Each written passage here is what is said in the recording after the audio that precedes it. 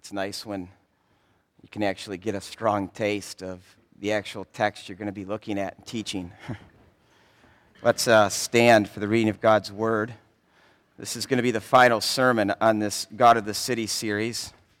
We're looking at the end. Last time we looked at the end of Babylon, the city of man, the great harlot, and its destruction. And this week we're going to look at the end or the destiny of the city of God. And here it is in Revelation 21, and we'll also be looking at 22. And then I saw a new heaven and a new earth, for the first heaven and first earth had passed away, and there was no longer any sea. And I saw the holy city, the new Jerusalem, coming down out of heaven from God, prepared as a bride, beautifully dressed for her husband. And I heard a loud voice from the throne saying, "Now the dwelling of God is with men, and he will live with them, and they will be his people, and God himself will be their God. And he will be with them, and he will wipe away every tear from their eyes. And there will be no more death, or mourning, or crying, or pain, for the old order of things has passed away." And he who is seated on the throne said, "I am making everything new." And then he said, "Write this down, for these words are trustworthy and true." He said to me, "It is done. It is finished. I am the Alpha and the Omega, the beginning and the end. To him who is thirsty, I will give to drink without cost from the spring of the water of life. And he who overcomes will inherit all this, and I will be his God, and he will be my son. But the cowardly, the unbelieving, the vile, the murderers, sexually immoral, those who practice magic arts, the idolaters, and all the liars, their place will be in the fiery lake of the burning sulfur. This is the second death." And one of the seven angels who had the seven bowls full of the seven last plagues came and said to me, "Come, I will show you the bride, the wife of the Lamb." And he carried me away in the Spirit to a mountain, great and high, and he showed me the holy city, Jerusalem, coming down out of heaven from God. And it shone with the glory of God, and its brilliance was like that of a very precious jewel, like jasper, clear as crystal. And it had a great high wall with 12 gates, and 12 angels at the gates. And on the gates were written the names of the 12 tribes of Israel. And there were 3 gates on the east, 3 on the north, 3 on the south, and 3 on the west. And the wall of the city had 12 foundations, and there were names of the 12 apostles of the Lamb. And the angel who talked with me had a measuring rod of gold to measure the city, its gates and its walls. The city was laid out like a square, as long as it was wide, and he measured the city with the rod and found it to be 12,000 stadia in length, and as wide and high as it is long. And he measured its wall, and it was 144 cubits thick by man's measurement, which the angel was using. The wall was made of jasper, and the city of pure gold, as pure as glass. The foundations of the city walls were decorated with every kind of precious stone. The first foundation was jasper, the second sapphire, the third, don't make me say that, the fourth emerald, the fifth sardonyx, the sixth carnelian, the seventh chrysolite, the eighth beryl, the ninth topaz, the 10th, I'm not going to say that one, the 11th jacinth, butchered that one, the 12th, I'm not going to say that, but obviously beautiful, okay? The 12 gates were 12 pearls, each made with a single pearl. The great street of the city was of pure gold, like transparent glass. I did not see a temple in the city, because the Lord God Almighty and the Lamb are its temple. And the city does not need the sun or the moon to shine on it. The glory of God gives it light, and the Lamb is its lamp. The nations will walk by its light, and the kings of the earth will bring their splendor into it. On no day will its gates ever be shut, for there will be no night there. The glory and honor of the nations will be brought into it. Nothing impure will ever enter it, nor will anyone who does what is shameful or deceitful, but only those whose names are written in the Lamb's book of life. This is God's word. You can be seated. Right, we're talking about the end, which is really the beginning. What I've noticed as I've kind of put my ear to the ground and heard other Christians talk about the end is that there's a lot of confusion about what it is that Christians should be hoping for. And maybe it's just because we don't talk about it much. And when we do talk about it, it's assumed that the end is the place that we go when we die. We call this heaven. But what's heaven? Starbucks recently has put these quotes on their coffee cups. And they had one from Joel Stein, who's a columnist of the LA Times, and this is what it read. Heaven is totally overrated. In fact, it seems boring. Clouds, listening to people play the harp. I mean, it should be somewhere where you can't wait to go, like a luxury hotel. Maybe blue skies and soft music were enough to keep people in line in the 17th century, but heaven has to step it up a bit. They're basically getting by because they only have to be a little better than hell. Now, you can be frustrated with this guy's opinion, but I find it interesting. And I think it's an indictment of the church that we've let the greatest message in the world be reduced to clouds and playing harps. So what comes to your mind when you think of eternity?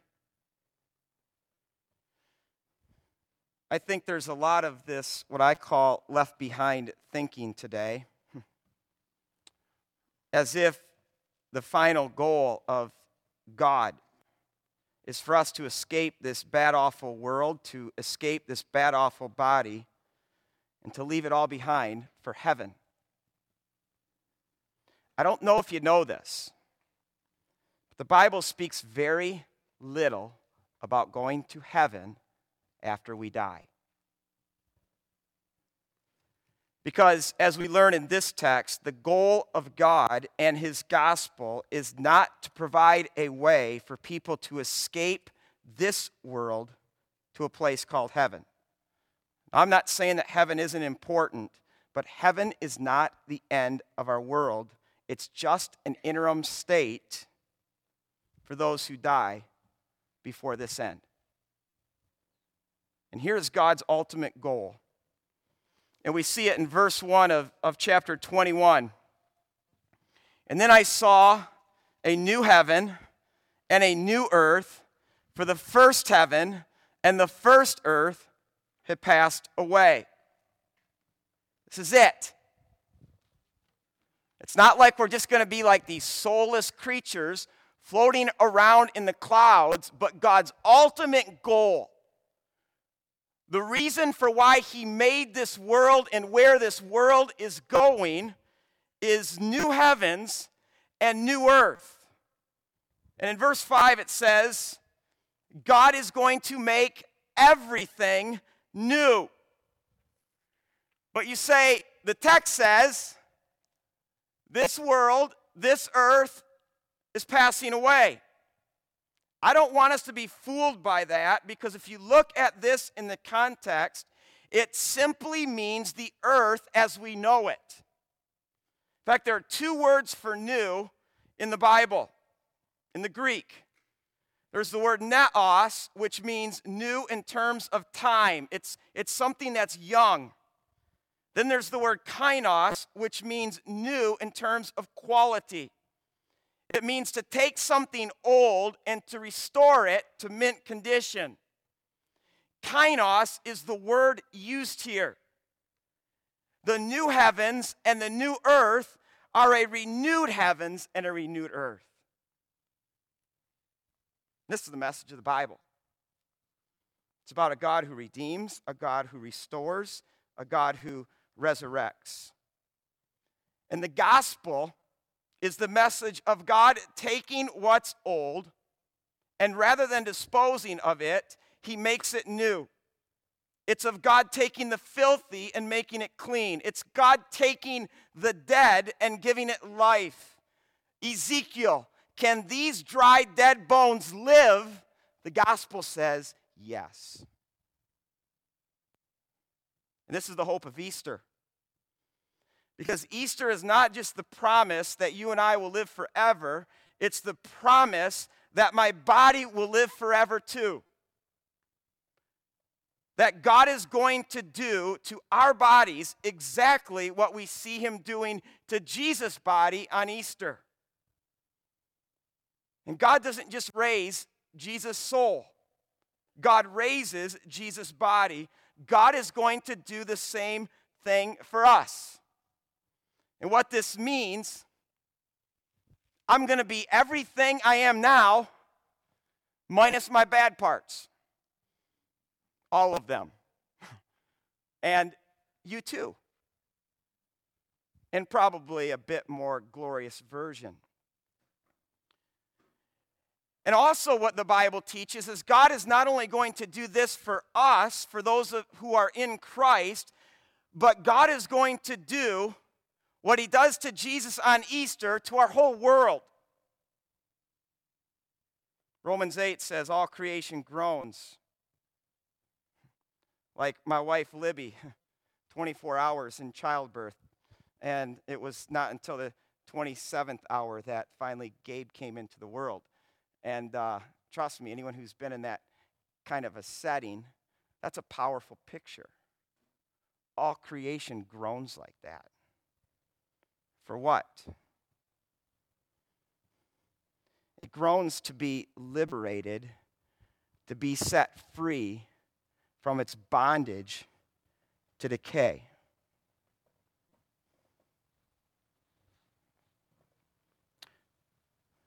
This is why the New Jerusalem comes down. And I hope you pick that up because it's important in verse 2.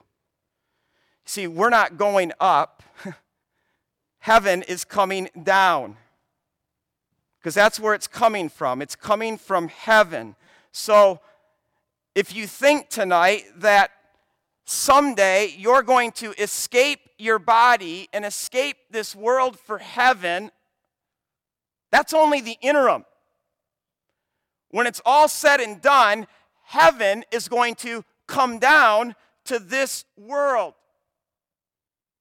So maybe it'd be a good time to ask this question. What's heaven?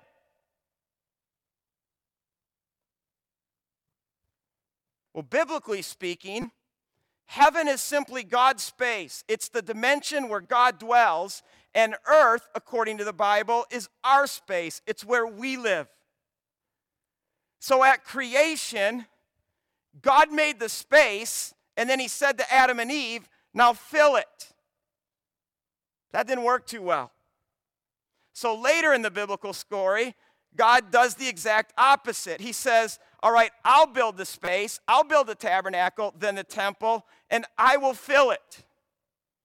And this then became the place where heaven intersected with earth, where God's space intersected with our space. So where's the temple right now? Where? We're it.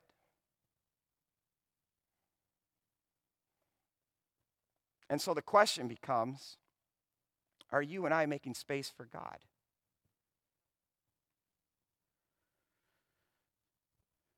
Or let me ask this question. What was the message of Jesus? It says he went into all the towns and villages and he preached a certain sermon. Jesus had one sermon. What was it? Come on, Mark's gospel is not that far away. What did he preach? The kingdom. The kingdom of heaven. See, and I think we think that the kingdom of heaven is the place where we're going to go when we die. But Jesus said the kingdom of heaven is what? It's near. Meaning, it's here. Right now. And so the kingdom is God's space, breaking into our space, bringing shalom to chaos. How did Jesus teach us to pray? May your kingdom come on earth as it is in heaven. See, we're praying there, God, bring your space into our space. Bring your dimension and your presence into our dimension and our presence. Let heaven come down to earth.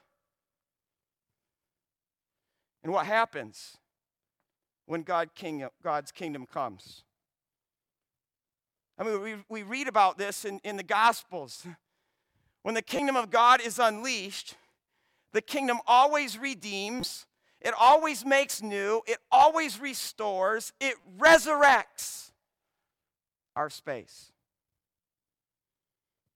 The lame walk, the blind see, the deaf hear, the dead are raised. This is the kingdom of God coming to earth. It redeems, it makes new. And you guys, I'm telling you, this is why Jesus taught us to pray right here. And that's why I'm so excited about this global day of prayer where millions of people tomorrow are going to be praying, God, may your kingdom come on earth as it is in heaven. Because prayer is the primary way in which we bring God's space into our space. And that's why he taught them this prayer, your kingdom come to earth as it is in heaven. And the awesome text that we read tonight, which is our hope, is the ultimate answer to Jesus' prayer. Now that's just kind of creating the framework. Now let's actually talk about this city. What is this city going to be like? And I'll tell you what, I'm intimidated to even try to teach it, okay? That's why I thank God for his word, his text, because I could no way describe this awesome reality. First, we need to understand that the city is Eden. The tree of life is mentioned in 22, verse 2 and 14, and then that river flowing out. This is all a depiction of Eden. And the text tells us four things then about this Eden, this city. Number one is this: there's going to be no sea. You see that in verse 2 of chapter 21. Now, does this mean that there aren't going to be any lakes or oceans or ponds or anything like that? How are we to take this? I mean, some of you guys are like fishermen. You're thinking to yourself, wait a second. I was hoping I could fish. Well, here's my thought. Biblically speaking, the sea is a metaphor for what? The abyss. And the abyss, biblically speaking, is the home to Satan, his minions, the dragon. See, the sea is their space. That's why when Jesus drove out the legions of demons into the pigs, where'd the pigs go? Into the sea. Luke's gospel actually says it. They went into the abyss. Or the first Exodus. Where did Pharaoh's armies go? And that was more than Pharaoh's armies. There was a spiritual power that God was taking on there. Exodus 15, 9 times talks about how the horse and the rider were hurled into the sea.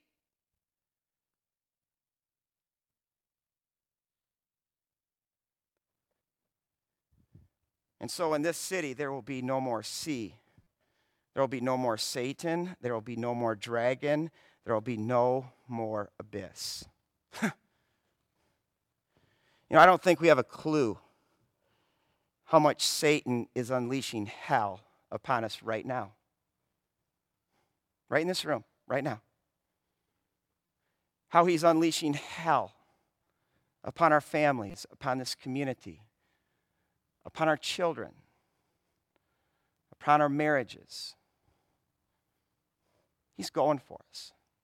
The Bible says he roams around like a roaring lion, just seeking who he may devour. In God's city, that will be no more. The second reality about this city, not only will there be no sea, but there no longer will be a curse. Look at 22, verse 3. We ask ourselves, what's the curse? The curse is what full-blown cancer is to a body. That's what the curse is to creation. And the curse is what entered Adam and Eve when Adam and Eve rebelled against God. And at that moment, paradise was lost. Adam and Eve had to now hide from God. Their eyes were open and their innocence was lost. And every last inch of God's good creation has now been infected with this deadly disease, resulting in chaos, decay, and death. That's our world. I don't care how rich you are. I don't care how affluent you are. I don't care how many means you have to live pain-free life. In this world, we will suffer. But that's why Revelation 21, verse 4, talks about what it's going to mean in that final city when there is no curse. When there's no curse, there's going to be no mourning or crying, no more pain, no more suffering, no more death. And then you got this reference from Isaiah 25. God's going to personally wipe every tear from our eyes. I think Tolkien explained this best in Lord of the Rings. When Samwise sees Gandalf for the first time after he comes back to life, Samwise is just overcome, and this is what he says. He asks Gandalf, he says, "Is everything sad that has ever happened, will it become untrue?" And Gandalf just smiles and says, "Yes." Think about that. Everything sad that has ever happened will come untrue.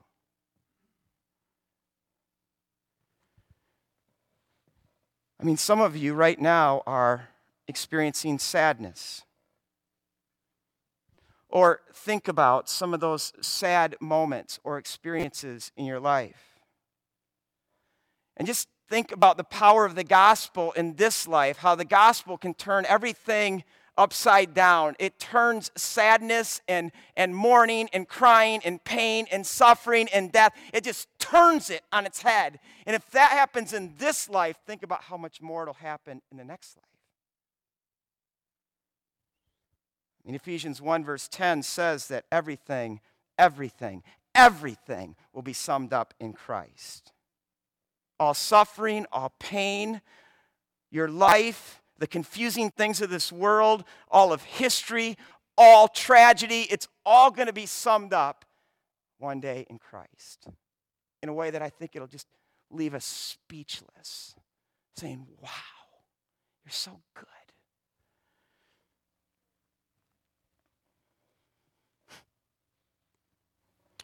Not only will there be no sea or no curse, but in 21 verse 3, it says God will dwell with us. God is going to be downtown on Main Street.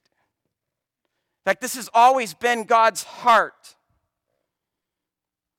It says in the Garden of Eden that God walked with Adam and Eve in the cool of the day. I mean, can't you just picture God with his arms around Adam and Eve every day and saying, "Adam, how's that garden going? Eve, how are those little animals doing? How's your marriage doing?" But that was lost because of Adam and Eve's sin. But ever since, throughout the biblical story, we see a God who pitches his tent. He tabernacles with his people. We see a God who temples, who makes his home in the neighborhood. We see a God who is willing to take on flesh and walk among us. and a God who eventually pitches his tent in our hearts through his Spirit. This is our God, a God who just longs to be among us, who longs for his space to enter our space. This is the whole story of the Bible. Here we see in the New Jerusalem, there's no temple. We talked about this before. The reason there's no temple is because the room in which God actually lived, in the temple and the tabernacle, which was called the Holy of Holies, the Bible describes it as a perfect cube. And now here in this text, it describes the dimensions of this city. It's 1,500 miles by 1,500 miles by 1,500 miles. It's a perfect cube, just like the Holy of Holies. Holy of Holies is only 15 feet by 15 feet by 15 feet. But this is the Bible's way of saying there's no need for a temple, because God is the temple. And this city is a holy of holies, where the knowledge of the glory of God fills every inch of this city. But I think the thing that's going to be most spectacular about this city, it's mind-boggling.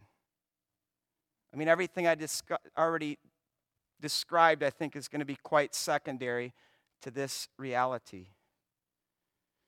In 22 verse 4, it says, "And they will see his face."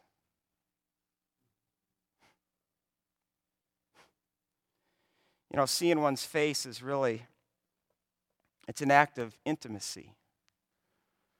And to hold one's face before your face is something you only do with your wife and your children, and people mean a lot to you. You remember Moses, the mountain of the Lord? After all God had revealed to him, this special relationship he had with God, he still says, "God, I want more. God, I want more of you. God, I want to see your face." And God says to Moses, "To look at my face, Moses, will kill you."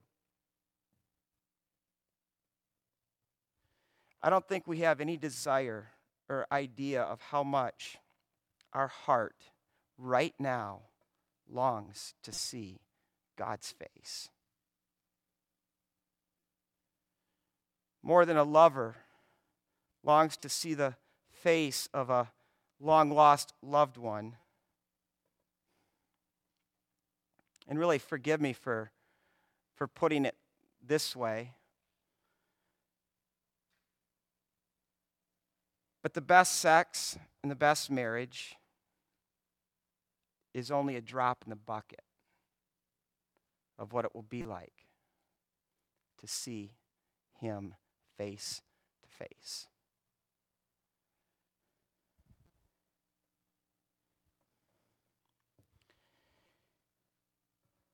And what will this moment be like for God?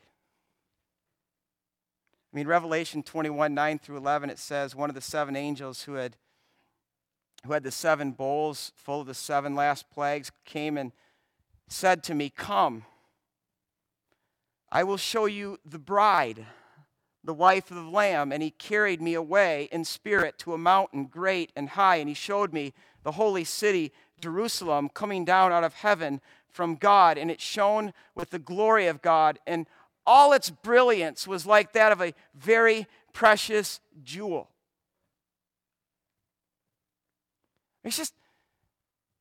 It's hard for me to imagine. I look at me, I look at us. I mean, look at us. We're just so ordinary. We're less than ordinary. We're just kind of this ragtag group of people. But how's God going to see us? How's he going to look at his bride? One of my greatest joys is to perform weddings. And probably my favorite moment in the wedding which was a favorite moment in my wedding as well, is when I saw my bride standing back there. And you get these crazy thoughts in your mind. You're just like, you got to be kidding me. That beautiful woman right there, she loves me. I get to spend the rest of my life with her.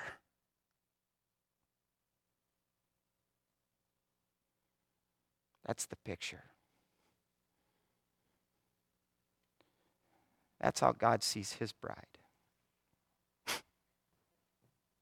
Us coming down the aisle, God just saying, yes, I love you. My treasured possession.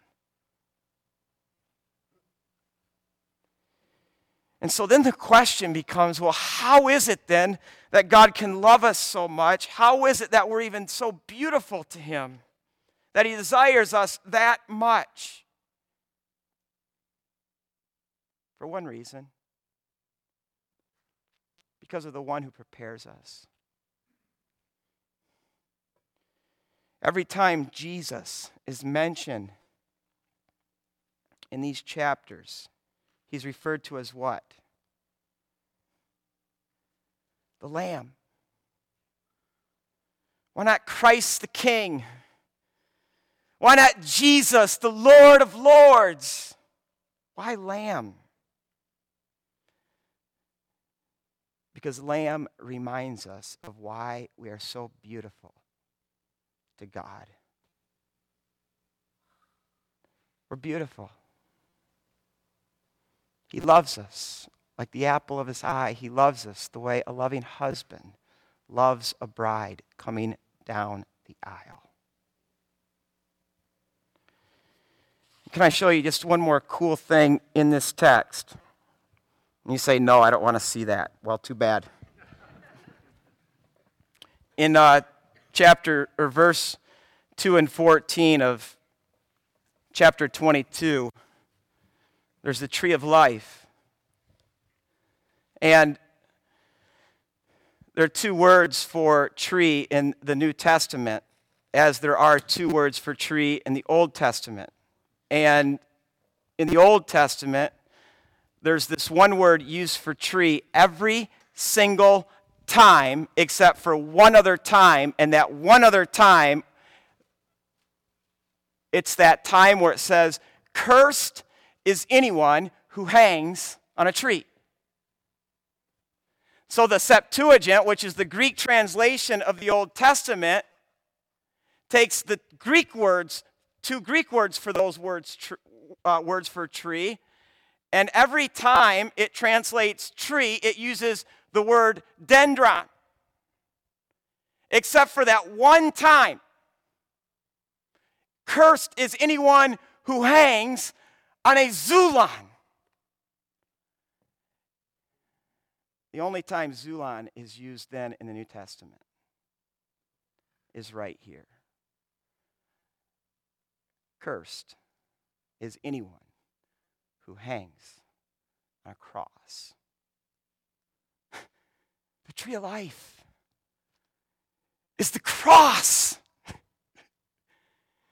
And it's the cross that provides healing for the nations. And I don't know what that's going to mean in this new city. I don't know. Maybe we're still going to break our arms, or maybe we're still going to get sick. I know there's not going to be any crying, mourning, or pain, or any of that, but we're still going to have bodies. We're still going to go out and play golf. We're still going to produce things and invent things and make things happen. It's going to be awesome. But whatever the fact is this: we will still need Christ.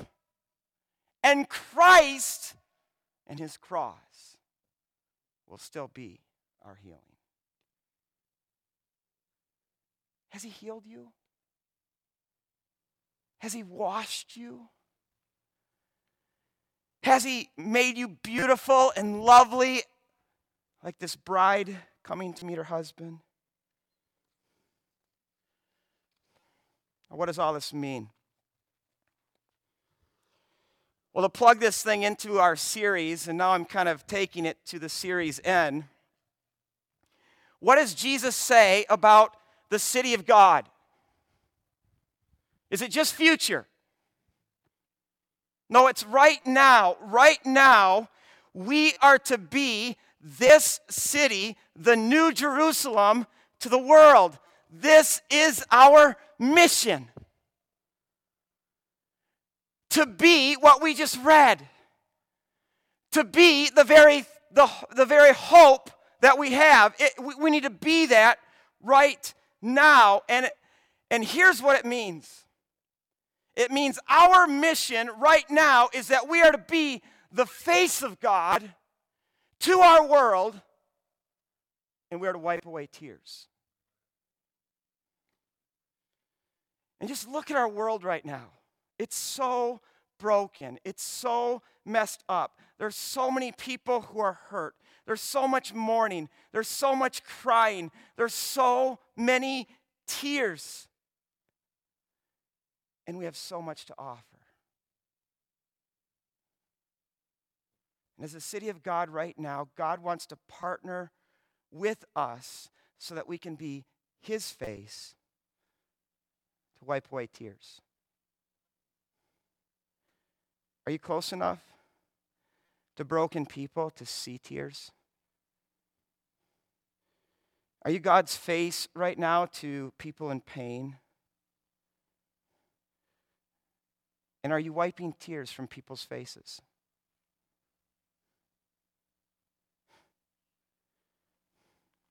And here's why we can do this. Our world can't.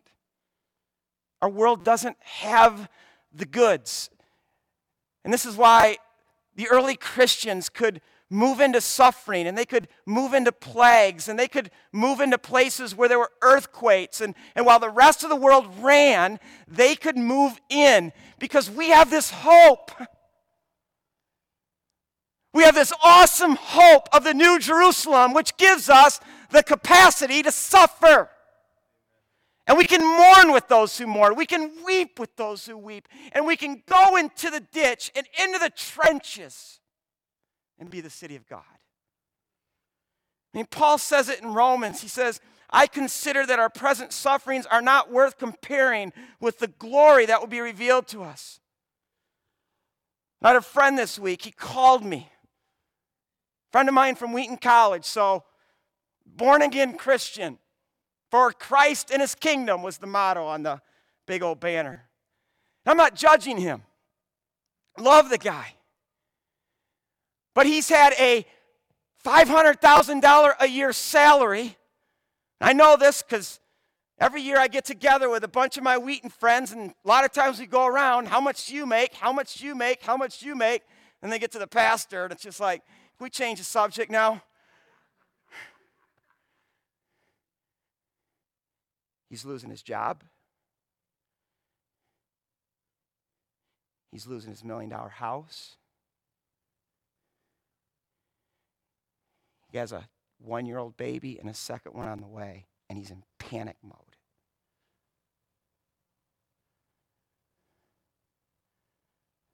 What are we living for? You see, the hope of this city, I'm not trying to make light of his situation, but the hope of the city which is to come allows us to face anything today. Anything. And so let me end this whole series with what I think is a pretty important question. To what city do you belong? Really? Do you belong to the great harlot, Babylon? Or do you belong to Christ's beautiful, glorious bride, the New Jerusalem? And what city is it that you're seeking right now? What city is it that has your heart? What city is it that defines your life, your past, your present, and your future?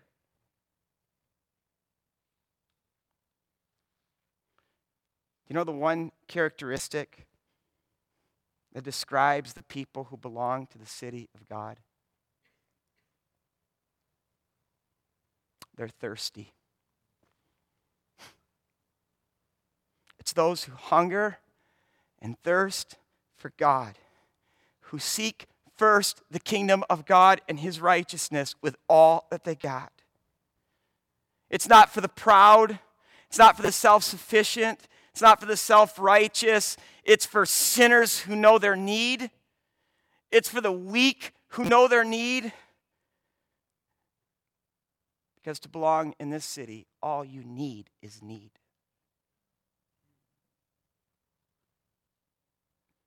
And all you and I can offer God at the end of the day is need. I need you. I love you. I'm hungry for you. I'm thirsty.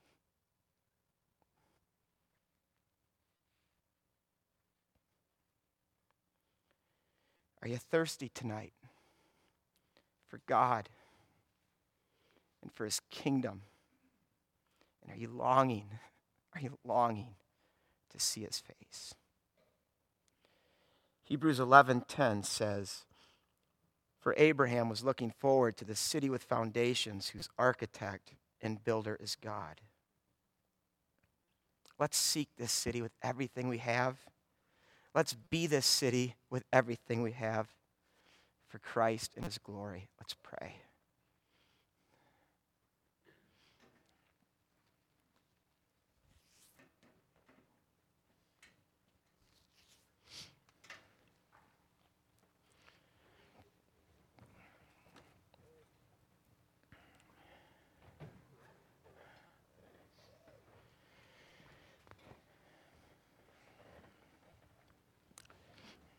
God, we just thank you for this amazing hope. And God, it really is beyond even what we can imagine, even with the help, Lord, of your awesome word. And we just thank you, God, for your word, that we can put our hope in this, and that you paint such an awesome picture for us to just root our lives in this, to be defined by it, to give our heart to it. And God, that we don't have to be anything other than thirsty people who hunger and thirst for the living God. And so, God, I just pray that that's all there would be in this room is need. Just need, Lord, need and hunger for you.